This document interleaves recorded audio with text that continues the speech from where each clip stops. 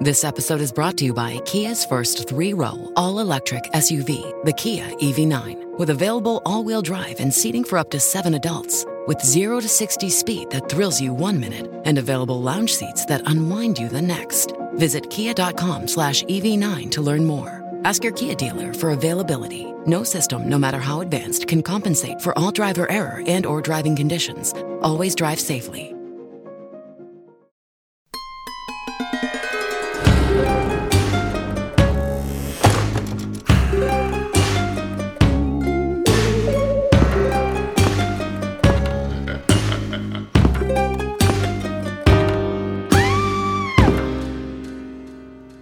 Hello and welcome to another episode of Ain't It Scary with Sean and Carrie, brought to you by Killer Podcasts, an Evergreen Podcasts network. I'm the titular Sean. And I'm the very titular Carrie. It's the show that takes you inside the unbelievable, the unexplainable, the macabre, and the bizarre, and tries to find an answer. Hi, Caroline. How are you? Doing better. Yeah, Doing better. We're back from a week off. We took a little sick vacation last week. And we were like, oh, we have an interview. We don't have to take a holiday break. Everything's good. And then the holidays happened, and then we all got sick. Yeah, I assume some of our listeners, this will also be the case, because it seems like everybody's sick right now. Yeah, not COVID for us. Probably a really bad sinus infection. Well, my whole head was one gigantic obstruction, so that oh my God. Feels right, yeah. I felt like I had a bowling ball on a toothpick. And I mean, you know, listeners heard me in last week's little check-in and the week before. And I couldn't even crawl over to the mic for that one. Yeah, so, you know, my brain was fried, my body was fried. But we're back now. Mm-hmm. And we're Happy New Year. Happy New Year, a couple weeks late, and we are, well, a week late. And we are starting with a banger, Carrie. Starting with a really strange and sordid tale. To kick off another year of Ain't It Scary.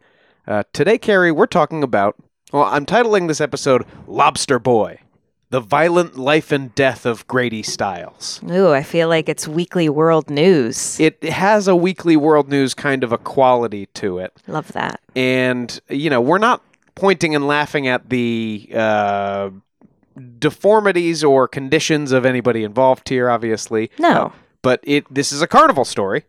Mm-hmm. It's a freak show story, and therefore it is a story full of colorful folks. Mm-hmm. So yeah, we're not here to judge them or to make fun of them. Well, judge criminals for sure. Grady Stiles is a real piece of shit. We'll get to him in a second. But this story is I think, a fascinating little peek into a mostly bygone world. This thing of traveling carnivals and sideshows and freak shows in particular are a thing you don't really see so much anymore, so probably for the best. So let's take a tiptoe back into decades past, Carrie, and into the sordid world of carnival freak shows with the Lobster Boy. Mm-hmm. This is a pretty famous story. You've probably heard this story before. I have. I definitely saw a long time ago, obviously, but like there's an E True Hollywood story, I think. There's not an E. I think there's an He's E. not famous. I think there's an E thing. No, I think it was like a destination, investigation discovery thing, because this is a very memorable cast of characters. So I remember seeing something on TV about it. Yeah, for sure. It does play well to a visual medium because, as Grady Stiles found in life, his appearance was striking. Sure. Grady Stiles Jr. was born on June 26th of 1937. He was the fourth child of Grady Stiles Sr., go figure, and his wife Edna. Now, as we've kind of hinted, like his father before him and 5 generations of Stileses before him, Grady was born afflicted with ectrodactyly. That's also called cleft hand, or maybe more recently, split hand-foot malformation, SHFM. It's a genetic disorder that causes your hands to kind of form in a V shape, often missing some of the fingers, or almost as if some of the fingers have fused together in development. So sometimes, as in the Stiles boys' case, this gives the appearance of kind of lobster claws. Now, doesn't the Penguin in Batman Returns have this? Yeah. I don't know if they use the word, do they? No, I don't think so. But I think he has like Just basically because I was born a little different. I think he has basically like 3 fingers. Yeah, he has like flipper hands. Yeah. That's kind of like Grady Stiles Jr.'s hands, but he didn't have thumbs. So he just had Two kind large, of the V. yeah, 2 large Okay. fingers on each hand. So sort of a permanent live long and prosper Vulcan salute thing going on with no thumbs. Mm-hmm. I'm not a crook. I'm sorry. He also had shortened legs that ended below the knees in sort of malformed tiny little feet that he was never going to be able to walk on and never did. Oh, okay. So Grady lived his whole life not being able to walk. He'd get around in a wheelchair generally, but apparently he often preferred, especially at home, getting around by just pulling himself along the ground with his arms, which he could do with shocking speed and which over time pretty quickly lent him almost superhuman like upper body strength. So he's this really strong man with these sort of 2-fingered claw-like appendages at the end of his very, very big, strong arms. I think there's always this kind of patronizing tendency of even the most the well-meaning people. I'm right here. No, to perceive someone with a physical difference or a mental difference as like someone to pity, like, oh, too bad for them. And maybe not believe that they could be capable of such terrible things just because they've had such adversity and, we're sort of conditioned to think like, oh, that'll make you a better person and things like that. So, well, I mean, he's just this like beastly guy, right? And he has this physical difference and it probably makes people give him a little more slack. Give him more slack and also just not expect the worst from him, But also probably, and this, can weigh on a person over time, certainly not expect the best from him. Right.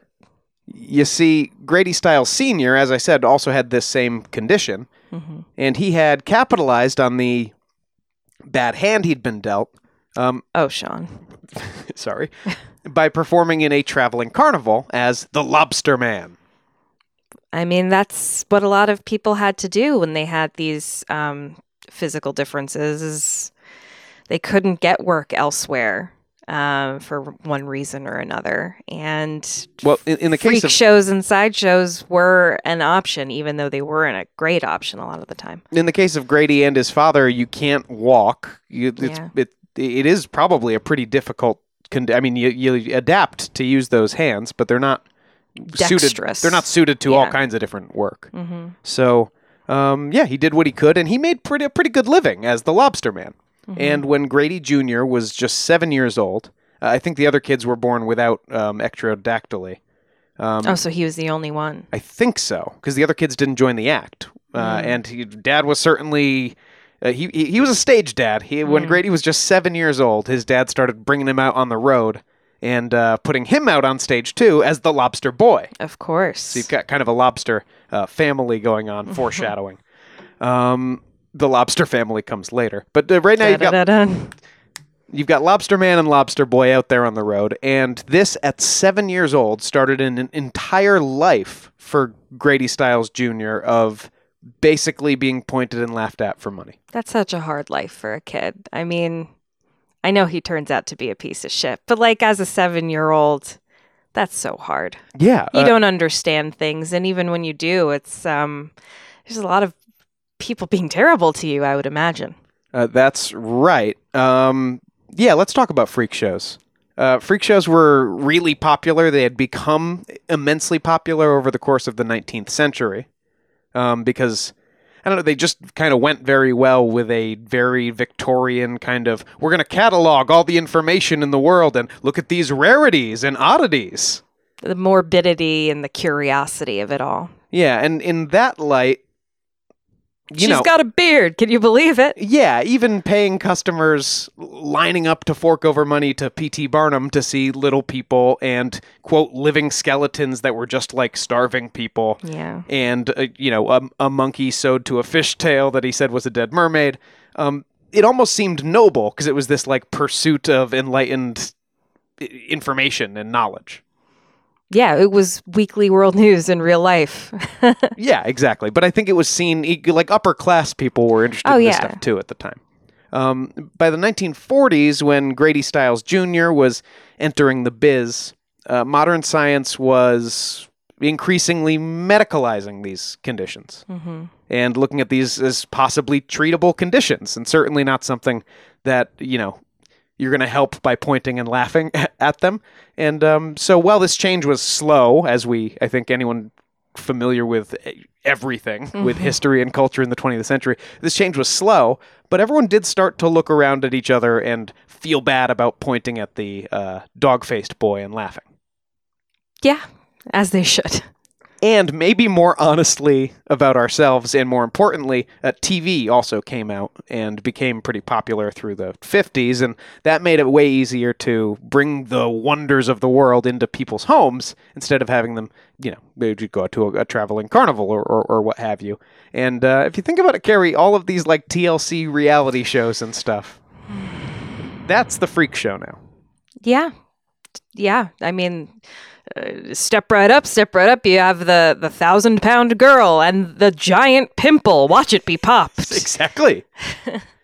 This family's all dwarves. This family's so big. Yeah, I mean, they're just a top hat away from a full P.T. Barnum over on TLC. Yeah, wow. Which almost makes me want to like them more, but...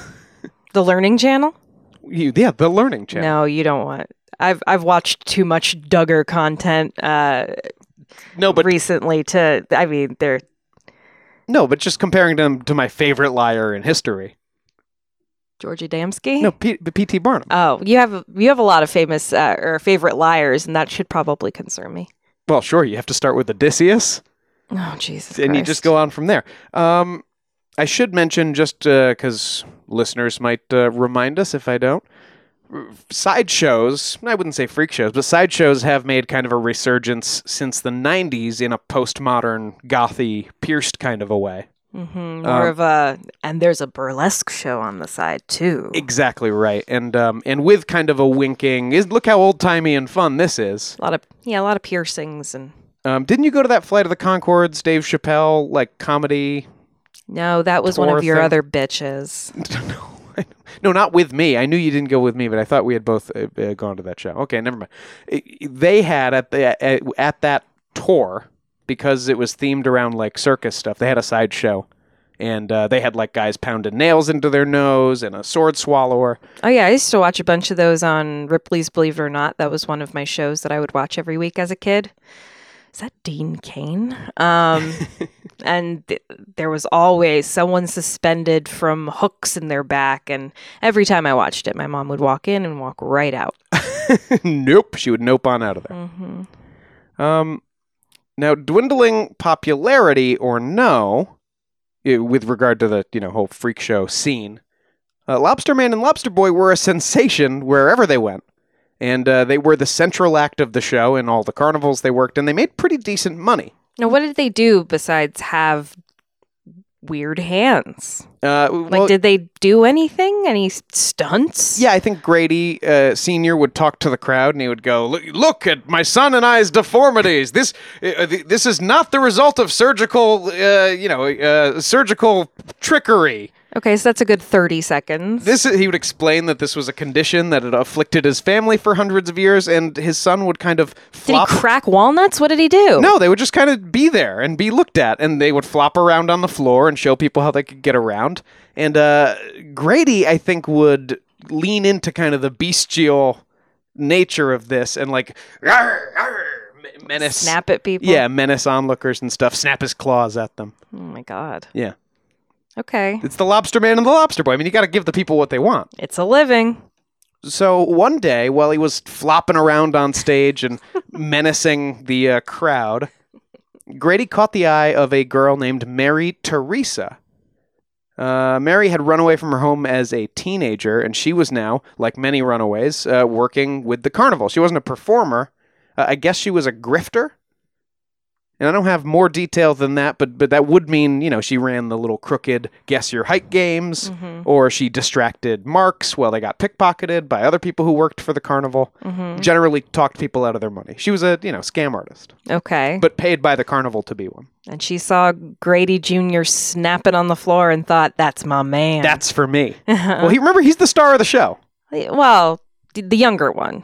Yeah, this is the younger one, but it says he's coming into his manly age. Very like a teenage Groot situation. He's ripped. Remember, he's friggin' jacked up top, and she sees him... Arm day every day. It's only arm day for Grady Stiles Jr., and she sees him crawling around up there, and she likes what she sees. So the two formed a quick bond, and before long, Mary Teresa was Mrs. Lobster Boy. God bless. Get mazel. Mazel. And after Lobster Man retired, Grady became the sole star of the show. Still boy? Yeah, still Lobster Boy. You've got a brand. Yeah, of course. You don't want to betray your brand. He would rebrand in a few years when he had some kids of his own. Don't worry. I was petrified. We talked about how hard this must have been. And apparently Grady Jr. never betrayed hurt feelings or said he felt, but he never talked about regretting his career choice or anything. But it couldn't have been easy to just make your living for your whole life, for decades and decades, just being pointed at. Being a freak. Yeah, being a freak, exactly. And so while he never complained about it, Grady Stiles did start leaning pretty heavily into the bottle. And Mary Teresa would later say it didn't take her too long. It was within the first year of their marriage that she realized the man she married had a violent temper. I mean, men of his age and era already were not dealing with their emotions. And then you add in this whole other factor that he probably can't relate to a lot of people about. Maybe just his dad, and his dad's pushing him in front of an audience. Yeah, he's got a lot of repression, probably. Yeah, you would imagine. And he's pouring it into the bottle, and as often happens, then his feelings would come out in violent outbursts. Now, this didn't stop the couple from having 3 kids, 2 of whom, Grady III and Kathy, both shared their father's condition. They both had ectrodactyly. They both had the hands, the family hands. So a few years later, when they were old enough, Grady Jr. pulled the 2 kids into the family show business, and throughout the 60s and 70s, they were making between, I guess, 50 and 80 grand a year, which is really good for the time, touring the country as the Lobster Family. So, when they weren't touring the country and flopping around on stage, and my children and I are afflicted by a condition that has affected our family for hundreds of years. Behold! They would go to this place near Tampa Bay, a town called Gibsonton, Florida. Which... Oh, yeah. What? There's a lot of... there was, I don't know if there still is, like a big community of circus performers and things like that down there. Yeah. I know from the X-Files, you see. Oh, I see. I was like, how do you but know it's from real life. Gibsonton, yeah. It was... Me knowing about sideshows, yeah, it tracks. For a long time, you're right, Carrie, Gibsonton was known as kind of the winter quarters for basically, I guess, all of the carnival folk in the U.S., or most of them, or a lot of them. Florida's a weird place, Sean. Well, I read up on this. It was one of the few places with zoning for circus animals on residential property. So it was just one of the most convenient places to go if you had a bunch of circus animals. Or are the Tiger King? Yeah, sure. Well, I don't think he lived here. He should have. This would have solved his problem. Probably. In the winter, like the rest of the circus workers, again, basically across the country, from what I understand, Grady and his family would hunker down in a mobile home community called Bullfrog Creek in Gibsonton and wait for the next season to start. And Grady would drink. Just like all winter. Yeah, pretty much his main activity. Neighbors would later testify that they frequently heard screams from the Stiles home. Grady drank whiskey, apparently. Mary Teresa would later say her husband was a really great guy when he was sober, and that was exclusively between the hours of 8 and 10 in the morning. Oh, God. He also was smoking... And he's just smashed the rest of the day? And smoking cigarettes just end to end. He smoked 60 cigarettes a day. Oh, my God. And then he must have been flammable. Well, with the breath. And flammable and with a fire Yes. next to his face all the time. Once he was good and blitzed, the slightest provocation, backtalk, an imagined look, he thought you looked at him the wrong way, would cause Grady to... He'd be sitting in his wheelchair or on the sofa, and then he would throw himself onto the floor and crawl across to you and throw himself at the offending family member, using his claw hands to choke them. And to they're probably massively strong. Yeah. Again, he has these big python arms, and he's just slapping, whacking, and choking with his claw hands. And apparently one of his favorite tactics was gouging at your eyes. Oh, Jesus. Yeah. One time, he was assaulting his wife, he was assaulting Mary, with such violence that Kathy, his daughter, who was pregnant at the time, tried to stop him by rolling her wheelchair in between her two parents. Uh-huh. And then Grady turned his rage on her and beat his pregnant daughter so badly that he induced labor. The baby was born safe and healthy, by the way. Oh, my gosh. Also with ectrodactyly. What a monster. I mean, like, on the one hand, you're sort of looking at yourself, thinking of this guy coming at you, like, with these claws, like, trying to choke you, yeeting up from the floor, no legs. And so you're like, no, you shouldn't judge, like... Don't think it's freakish, but like he's making himself a grotesquerie. Yeah, well, like it is monstrous, as he had done professionally for so many years. You're right, it is. It is something out of a horror movie. The image of him like quickly dragging himself across the floor toward you, and then just like shooting up at you is, oh God. By 1973, Mary Teresa had enough. She claimed, this is brutal, that the last straw was when they were having a fight and Grady had used his claw to rip out her IUD. Oh my God, what? Ugh. Ripped out her IUD. He's got very long fingers. Oh my God. I'm crossing my legs so hard right now. I literally can't imagine, but I know that when they're put in and taken out, surgically, yeah, it's not easy. Oh my God. What a monster. Ugh. So you can't blame her for leaving the nest after that. No. But unfortunately, this would leave Mary Teresa's children completely at the mercy of Grady's violent rages as now his only targets. Yeah. And he apparently only became angrier and more controlling when he heard Mary Teresa had gotten remarried. Mm. By the way, she got married to Harry Glenn Newman, who was also a circus performer. He was a little person who was billed as the Midget Man and the smallest man in the world. Huh. She has a type. She loves a performer. She loves the star of the show. She does. Grady, for his part, actually would also marry again, but it didn't last long. Can't imagine why. Do you find with serial killer stories all the time, they always have multiple wives? How are they scoring these ladies? I would imagine it has a lot to do with their proficiency for manipulation. And the type of people, like they choose people who are easily manipulated? Right, just like they choose victims, because these are victims in a way. And yeah, I think it's just a combination of, they probably love bomb at the beginning. They know what they're doing. And then they kind of get you in the trap. But yeah, it's always shocking. Well, this wife didn't take too long to wise up. I don't even have her name here. She wasn't around long enough for us to catch it. But with her gone, once again, Grady Stiles' children were left to bear the brunt of his rage. Mm-hmm. And when we come back from the break, we will see how that rage manifested itself in its most deadly form. And you might be glad to know at this point, Carrie, that we will eventually see some pretty severe comeuppance for Grady Stiles as well. So all of that after the break. All right.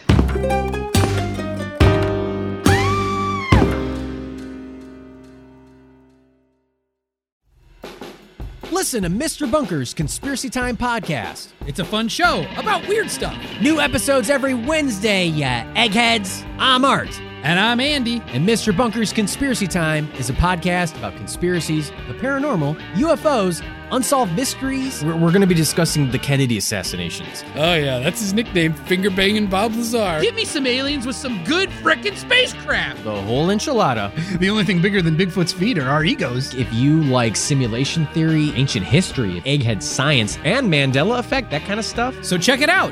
New episodes every Wednesday. All the links you need on MrBunkersConspiracyTime.com. And we'll see you in the bunker.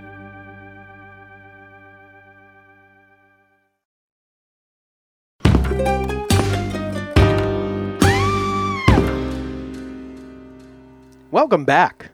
When last we left you, we had just gotten to know Grady Stiles Jr. Carrie, what are your thoughts so far? Nice guy? You know, it's again one of those situations where you feel bad about their circumstances, like a Guiteau or a Manson, you know. But some people have had terrible circumstances and have become great people and helped the world and everything.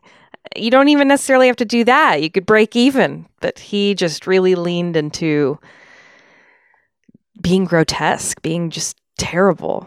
Absolutely. And with, I think we could say the closest thing he had to a love of his life, Mary Teresa, having left for after horrible physical abuse and mental abuse, for sure. Extreme physical abuse for the smallest man in the world, Harry Glenn Newman. Shocking that he was intimidated by the smallest man in the world in any way, or jealous. Well, I think he was jealous. He wasn't intimidated. It's probably more of a slight to a macho drunk's ego. Yeah, he's even shorter than me, and I have no legs. I have half legs, and this guy's smaller than I am. Yeah, she'd rather be with him. I promised we would get to the most violent repercussions of Grady's violence, or Grady's drunken rages before the break. And we are going to get to that now, Carrie. In 1978, 5 years after Mary had left, Grady's youngest daughter, Donna, fell in love with a boy. She was in her late teens at the time. And this young man's name was Jack Lane. And Grady, apparently, did not approve of the union. It was an underage marriage, so, maybe that had something to do with it. But not crazy at the time. In 78. Not with the permission of the parents. Yeah. But more importantly, Grady seems like a guy who liked control a fair bit. And if anything, she was probably desperate to get away, and marriage is always the easiest way to do that in these kinds of situations. And Grady Stiles is going to see right through that, so he had refused to give his consent for the wedding, but they were going to go ahead anyway. Mm-hmm. And so finally, the night before the wedding, this is a little fuzzy, but Grady and Jack had arranged to meet and talk the night before the wedding. So one imagines maybe Grady had given Jack reason to think he had changed his mind, or that he could be convinced to give his blessing. The manipulation. So Jack Lane showed up at Grady Stiles' trailer to, have this talk, and Grady immediately shot him in the back with a shotgun. You didn't tell me he had guns. Well, of course he had guns. Yeah, he's a Florida sideshow freak. Yeah, what do you mean? Oh my God. Shot him in the back? Shot him in the back with a shotgun, yes. Killed him. Oh my God. There was very little question about who had done this. It was a pretty open and shut case. Supposedly, when he told his daughter that Jack was dead, Grady had an evil grin plastered across his face. And she said he told her, "I told you I would kill him." What a bastard. Oh my God. And thus we move to, in a way, one of the least dramatic trials we've covered on this show. Sometimes we make a real meal of a trial account because they're funny or they're interesting or the people are putting up impassioned defenses of why they did not do something that they clearly did. There's none of that here. Grady did plead not guilty to murder, but just because he was claiming he had shot Jack in self-defense. in the back. Yeah, okay. Kid, come at me. Oy. His legal team seems to have spent less time trying to prove the self-defense thing, and certainly no time at all trying to prove that he hadn't shot the kid. Everybody knew he had shot the kid. Mm-hmm. They were more trying to inspire pity in the jury, focusing on his condition and the life of mockery he had endured because of that condition, and the damage to his body that his lifetime of smoking and drinking had done. Well, that was a choice. It was a choice, but there's no question that Grady at this point already suffered from some pretty severe liver cirrhosis and emphysema from all of the smokes and whiskey. Good. His defense team also focused on his claims of remorse, which I'm sure were very genuine. Yikes. In the end, Grady Stiles was found guilty of third-degree murder. I don't know. Third degree. I don't know how it's only third. It seems so premeditated. 6 degrees of Kevin Bacon murder. Third? That's like if you asked someone else to shoot a gun up in the air and they accidentally hit someone when the bullet came down. Yeah. Anyway, he was convicted of murder, but he was sentenced to 15 years probation when sentencing wrapped up in 1979, and that's mostly because there was literally no institution in the state that was set up to care for him. He's all messed up anyway with the emphysema. Just let him die. Just let him die on his own. Wow. But he wouldn't. He would live for decades more. They usually do. On probation, Grady would go through, I'm going to call them occasional bouts of quitting drinking. But for the most part, testimony from his kids later on suggested the violence was as severe as ever, if not worse and more constant. Those poor kids. And he's the only parent still in the picture? Yeah. And do they spend time with their mother? I don't think she's been around at all. I think she's been hanging out with Harry Glenn. I mean, on the one hand, you can't blame her. He was so physically abusive. On the other hand, you're like, well, you're kids, but it's such a hard line to walk. And we're also at a point where these kids are adults. But even you're trying to get away, and he shoots your best chance of getting out of there. And that was Donna. Grady the third and Kathy both have the same condition their dad does, so they're financially dependent on the show. Yeah. And therefore their connection to their father. Must have felt so hopeless. Really tough situation, and we'll check in with Grady the third a little bit later on in this show. He wasn't a fan of his dad. I think that's almost a direct quote, actually. Now, a decade into Grady's probation, so we're now in 1989, a once again single Mary Teresa waltzed back into his life. In the interim, she and the world's smallest man had conceived and had a son, Harry Glenn Newman Jr. Now, Harry was of normal height. He didn't inherit his dad's height, but he wanted to follow his father into the sideshow game. So he ended up making a name for himself as a blockhead. Oh, yeah. And that's the act where you hammer nails, or in Harry's case, he would do nails, but then his specialty was ice picks. Oh, Jesus. And what you do is you hammer these, for anybody who doesn't know, through the nostril and into the nasal cavity until you get the nail, solidly just all the way in there, the head resting against your nose. The trick here is our noses look like they go up. Right? The nose bone goes up, so you go, oh, the nostril just keeps going up. But actually, the nasal cavity goes more or less straight back into our heads. So it's. Don't try this at home. Well, no. But I'm telling you how these circus performers do it is you can just insert an object straight back, and the main thing is your sneeze reflex will be triggered. But with practice, you can suppress that and eventually just tap a nail straight back until it hits the back of your throat. It's kind of like the idea of sword swallowing. It's like the right technique to do it. You can do it, but if you don't, you'll really mess yourself up. Yeah, well, and don't hit too hard with the hammer. I would say that too. Jesus. To the audience, even though the nail's just passing through a perfectly straight, perfectly safe channel, to the audience, it looks a lot like you're just pounding a nail into your friggin' head. Yeah, to my mother walking in on me watching Ripley's Believe It or Not, that's what it looked like. She faints away on the floor. Grady, at this time, was in the midst of one of his relapses of sobriety and managed to convince her that he was a changed man. Mary would later suggest it was at least partly motherly sympathy and maybe a little guilt for her children that brought her back. So there was some other figure in this family. Mm-hmm. I probably don't need to tell you, but I will tell you that Grady didn't stay sober for long. Yeah. And pretty soon after the couple were remarried, the violence had started again, just as bad as it ever was. Mm. So by 1992, 3 years later, Mary Teresa had once again, well and truly, had enough. Mm-hmm. After a particularly violent outburst from Grady, she reportedly said to Grady III and Glenn Jr. that, quote, something needs to be done. Okay. What happened next? Accounts differ. On a 2014 episode of the AMC series Freak Show, you might have been watching this with your mom. Your mom might have walked in on you watching this. Oh, yeah. I was going to say, she wouldn't have watched that with me.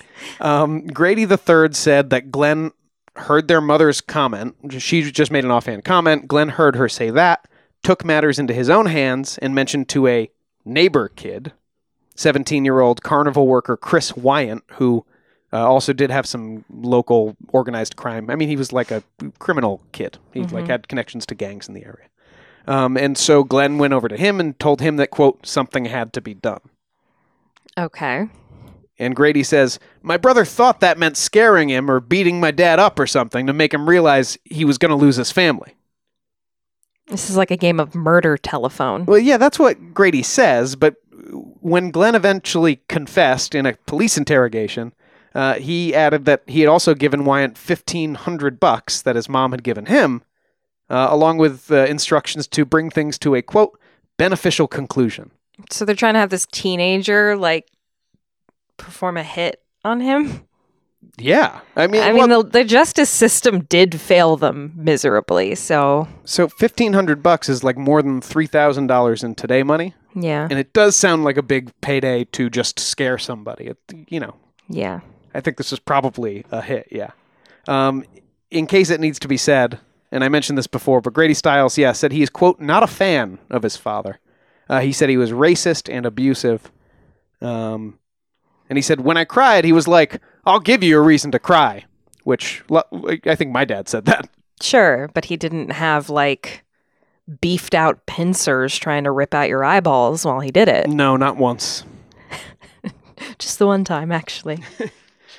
So, Grady Stiles Jr. was sitting in his underwear in his trailer, smoking, as always, a cigarette, and watching television, when Chris Wyant watched through his window for a little bit before bursting in with a semi-automatic pistol and shooting him twice in the head.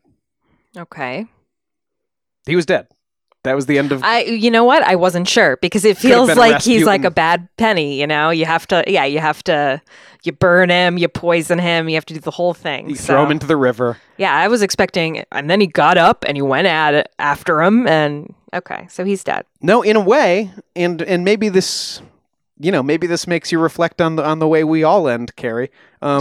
This incredibly weird and sordid story ends like all stories do, a little anticlimactically. It's 2 shots in the head, and that's it for Grady Stiles Jr. Mm-hmm. He was so widely disliked in his community that reportedly only 10 people attended the funeral. Mm. They couldn't find a single person willing to serve as a pallbearer. So that job had to fall to grave diggers and the funeral director. That's brutal. That's a brutal indictment on a life right there. Yep. If we are the people we leave behind, then Grady Stiles wasn't much. And that would have been an easy coffin. Yeah. Well, it's short anyway. Well, I mean, it's just certainly not as heavy. He only needed a couple pallbearers. Remember, he's Stallone up top. He's got pythons. I know. But still, couldn't even scrounge up one. Now, the police do have to investigate a murder, even when everybody really hates the guy. They can't just go like, well, he sort of deserved it, so it's fine. And obvious suspicion fell on Grady's family, because no one had more of a reason to hate the guy than them.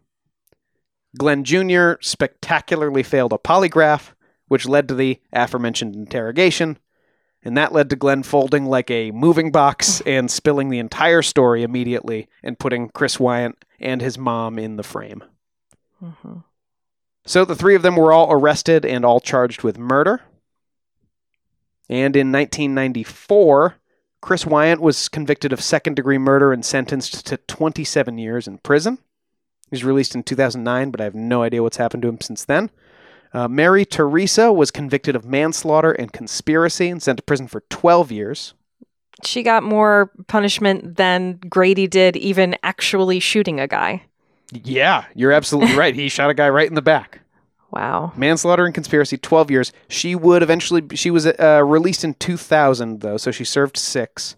Still more time in jail. Because he spent none. Yeah. And she returned, against all odds, to Florida. I don't think there's a lot of odds against that. See, everybody returns to Florida. Well. And Glenn was convicted of first-degree murder and sentenced to life. I don't know why, when he wasn't the trigger man, but he gets the first-degree murder sentence. Did Chris plea or something and turn? None of them took plea deals. Everyone went to trial. That's really weird. Yeah, Chris got second-degree murder, 27 years. Glenn got first-degree murder and life plus 12. That's crazy. I mean, I don't think that's typical. Even if he was the one that put out the hit and it was just him, he's still not the person who actually pulled the trigger. Yeah, it might be, maybe they managed to sell the story at least partly at trial that maybe it wasn't what Mary had meant and that Glenn had taken matters into his own hands. I don't know. That's weird. Well, he died behind bars in 2014. Florida man. And that's the story of Grady Stiles Jr. That's again, I called it a sordid tale. It is sordid. He was a sordid man. He was a sordid man. We're probably we're all better off that he's gone. Don't do murder, kids, but also, don't physically abuse people. And you're right, Carrie. There's something deeply unfair about all of those people serving more time than Grady himself did. Right. But it does put another nail in the same lesson, I guess, kids. Don't do murder, even if you have a really good reason. Yeah, official stance of the podcast. Don't do murder.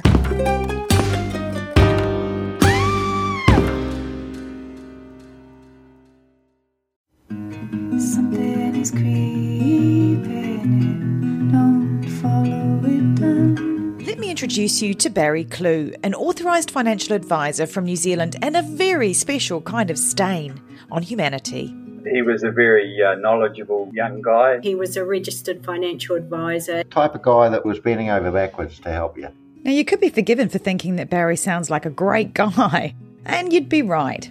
Well, right up until the point when you're wrong. It was all fictitious. You stole from my son who has a disability. Chris never knew. He died believing that we're all taken care of. A psychopath is somebody who lacks empathy, acts impulsively. I think there's a strong case that Barry might be all of those things, actually. To find out how Barry Clew stole over $15 million from 81 victims, subscribe to Clueless, The Long Con. That's Clueless, spelt Klooghless.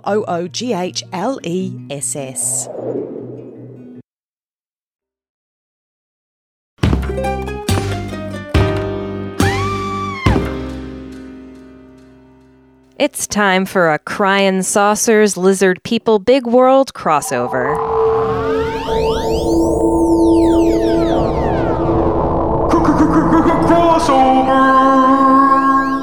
Friends, our usual top-of-year prediction roundup will have to wait another week because this next story is one of the craziest things I've seen in the last couple months. Wow. Now, I've kept myself as virginal as I could on this story.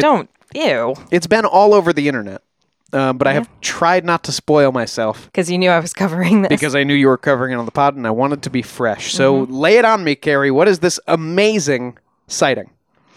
A conspiracy theory is spreading online that little green men are among us, or maybe tall green men, and their first stop was Miami, baby. Well, sure, it's a beautiful city. Great food. After a huge contingent of police responded to a reported brawl occurring at the Bayside Marketplace Mall on New Year's Day, some started to theorize that the intense police presence was not because of a fight, but because of a shadow alien invasion that had begun at the shopping outlets. Define shadow alien. Is it shadow aliens or is the invasion the shadowy They keep calling them shadow alien invasion.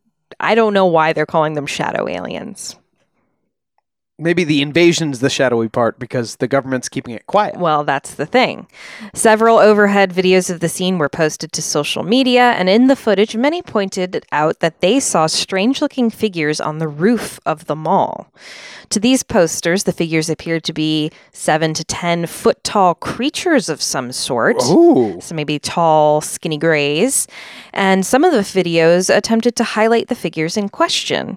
Now, to me, I can't really quite make anything specific out of the main video that was really highlighted for this. Looks like something maybe larger in height moving on the mall's roof. But Sean, what are your thoughts? Here's and they're all always, filmed on a potato, these videos. It's like that. See it? Play it again. And that's like the roof, I guess. Well, there's definitely some kind of a distortion there, but I'm not even sure if it's a solid figure. Well, here's another angle.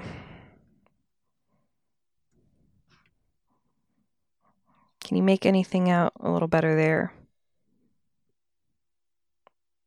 Yeah, that one actually looks like he has a little hand going. So to me, and to a lot of people, this looks, and again, it's so potato quality. This looks like 3 people walking in formation. Oh, interesting. Let me see it move. Like literal 3 dwarves in a trench coat sort of thing. but like walking side by side. You can kind of see different feet, I think. Yeah, because that's not a wall next to them, is it? It's more like a slope or a staircase? Yeah, I'm not really familiar with the area, but yeah, I guess so. Yeah, if that thing was a steep pyramid or a wall, then it would look like a thing moving in front. I think it's an optical illusion. I think you're right. Now, admittedly, the police presence was pretty massive considering it was officially reported to be just a bunch of teenagers fighting and lighting off fireworks at the mall, and that's what a few arrests were made Well, for. that can bring a lot of police depending on how bored the police are and the color of the teenagers sometimes. Well, yeah, there's that. Now, it is New Year's Day, so you have to imagine that the police are probably on high alert, maybe still worried that people are like drunk driving and stuff. I was thinking maybe, because there was like 60 police cars that responded to this. People were saying that I've never seen a response like this, even in Miami, even in this city. There's like really intense, terror security around big holidays. Do you think they overreacted? That, or they thought it was a shooting. Maybe that was their first report because there's fireworks and screaming and stuff. But that doesn't explain some of the other alleged events that supposedly happened the same night. Ooh. TikTokers, such as the account Bro Bible, so you know it's serious, shared that, quote, during all this craziness, police scanners were cut off, all plane flights were canceled, and more than 60,000 homes lost power due to this. However, Officer Michael Vega of the Miami Police told CBS News that, quote, there were no aliens, UFOs, or ETs, no airports were closed, no power outages. So rumors were spreading. Some people were saying that, oh, I was there and they, were covering things up. And then some other people said that they were lying. And, it's been a back and forth. And it hasn't stopped the speculation. Quote, I don't know if the rumors about the aliens at the Miami Mall are real, but I do know I've never seen this many police in one place, one Twitter user wrote, and no, I will not call it X.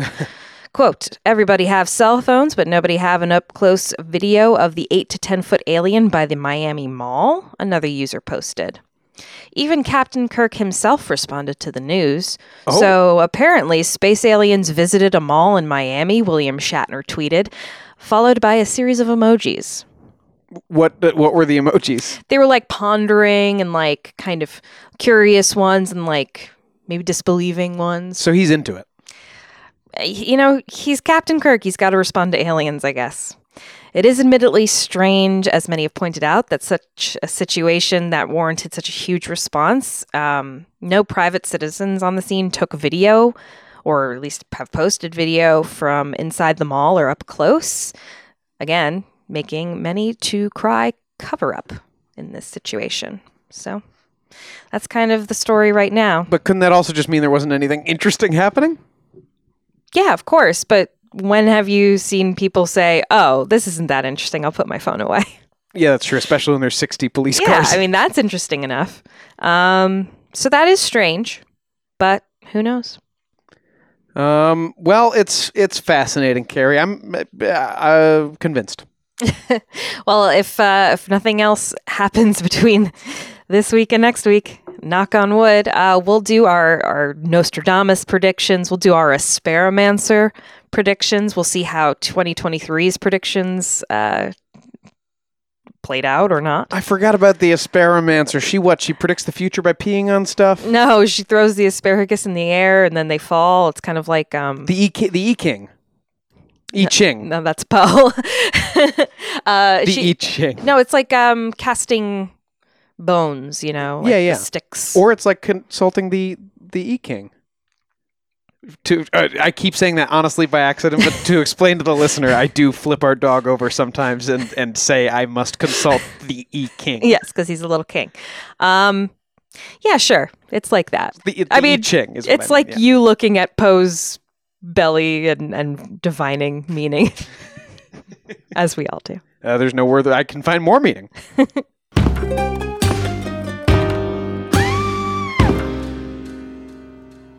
That's it for this episode of Ain't It Scary with Sean and Carrie. Like us on Facebook and follow us on Twitter and Instagram at Ain't It Scary, and check out our website at ain'titscary.com. You can support the show by supporting our sponsors and becoming a patron at www.patreon.com/ain'titscary. You can call us and leave a message at our Google Voice number, 203-666-5529. And please subscribe to the show and throw us a 5-star review on Apple Podcasts and also on Spotify.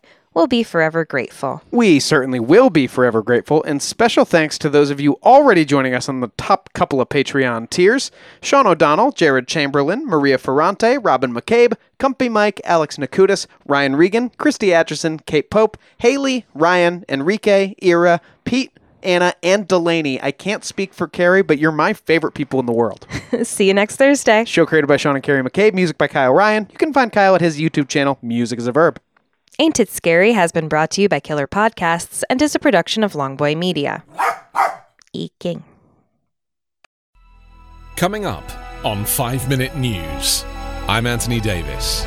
You might think it's partisan because maybe it's critical of one side or the other, but it's not. It's just the truth. And I think that's also something that's kind of unusual for Americans listening to the radio or to podcasts, because the news landscape in the States has been so partisan for so many decades. So 5 Minute News is verified, truthful, independent, unbiased, and essential world news daily.